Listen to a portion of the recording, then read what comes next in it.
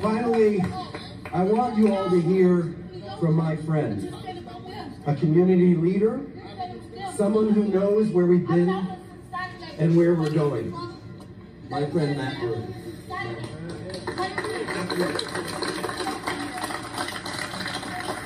I hear you, sister. I hear you. I hear you, brother. I hear you. Thank you. I hear you. Thank you, man.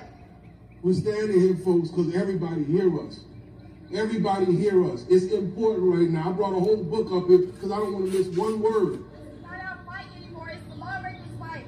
Listen, sis. I love you, sis. I understand those emotions, sis. Almost 25 years ago, I was... 25 years ago, right here in St. Petersburg, Tyron Lewis was shot by the police. And I was out there. I was feeling just like she's feeling right now. I was out there yelling at the top of my lungs. I was protesting. I didn't know what to say. I didn't know about policies. I didn't know about legislation.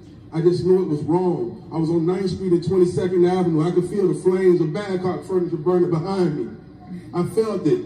I was screaming. They stuck a camera in my face. And I said, this is a moment, address this, just like right now, address it. Guess what? I didn't know what to say. I didn't have the words. So when I finally got my words together, I looked into the camera and I said, we just want them to stop killing us like this, that's all. We just want them to stop killing us, man. I understand it, folks. I understand it. Listen, I'm familiar with it. 25 years later, folks, here we are again. Let me get on track, folks. I knew I was going to do this. All right. All right. Listen, folks. Everyone is listening. St. Petersburg has matured as a city in many ways. And it's taken some really positive steps in the right direction. Today I stand here proud to be part of this beautiful city. I'm proud of the diversity in this city and its leadership. I'm proud that they fight hard for our black men. I know how hard Nikki fight every day for our black men. I know that. I'm proud to be part of that.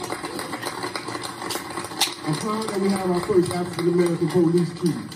I'm proud of how our city responded to the horrific death of George Floyd. I'm proud of the diverse crowds of genuine protesters. I'm proud of how the great people of the city united and stood up for the most vulnerable citizens during the pandemic. I'm proud of this city, and I'm so thankful to be part of it.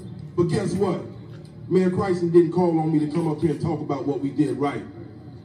Mayor Christen brought me up here because that vivid picture of those 4 police officers squeezing the life out of George Floyd made it impossible for us to ignore the realities, folks, that we all ignored for so long. All of us are guilty of ignoring it. I myself am guilty of ignoring it.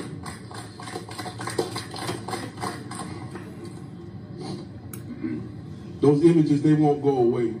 We have to have conversations that bring about change. The emotions are real, folks, but we need actions now. We need action. So today, I'm here to challenge us. I'm here to challenge this administration to engage in those uncomfortable conversations. Have those conversations. This is the time. This is the time. Black folks, if it needs to be said, you need to say it. This is the time, white folks, when you don't know what it is, you have a question, you need to ask it. Hello, ask somebody who know I agree with you, brother, and I feel your pain. Listen, white supremacy slapped us in the face and gave us all a reality check. Every last one of us. I'm going to quote Malcolm X. He said it like this, and this is how I feel about this city. I'm absolutely proud to be standing here because I know 25 years from now, even if I had all the words to put together, nobody want to hear it. So I'm thankful that they're listening. So, Malcolm X, if you stick a knife in my back 9 inches and you pull it out 6 inches, that's not progress. If you pull it all the way out, that's not progress. It's not progress until you heal the wound. In St. Pete, we have some healing to do. We have some work to do. To all the genuine people that are out there doing the work, I salute you. I love you. Thank you. We have, in terms of action, we have a social justice policy team being developed, and you will hear from them in the next few days with a list of demands. So we're taking action, folks. We're taking this energy and we're turning it into action. I want to encourage each one of you guys from all walks of life to continue to speak. Continue to speak boldly, honestly, respectfully, precisely. And let's fight and channel all this energy into the solutions available. I want to present 2 common sense solutions before I leave here. I want to put it out in the air. And I'm going to say this. I've been to some fast meetings, so I'm going to ask for y'all to participate. I want y'all to raise your hand. All right. First, I want to challenge our leadership. I want you to help us identify every mechanism in place for citizens to hold the police accountable. Every mechanism. I want you guys to make that process as easy as possible for us. I want you guys to make sure that people at the police department are cooperating with us. Now, to the community, I love y'all. I want to challenge y'all to study what's available. Not look over it, not glance over it. I want us to study it. And I want us to make sure that it meets our needs. And if it does not meet our needs, I wanted us as a community to propose it to our officials. And I want you guys to listen. Continue to listen. Thank you guys for having me up here. I'm almost finished, all right? It would be irresponsible for me to leave without mentioning this, okay? 75 to 90% of the people in the communities that experience over-policing and police brutality, 75 to 90% of those people don't vote.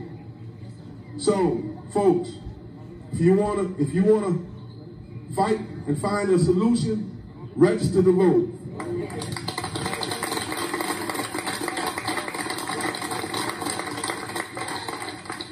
It matters.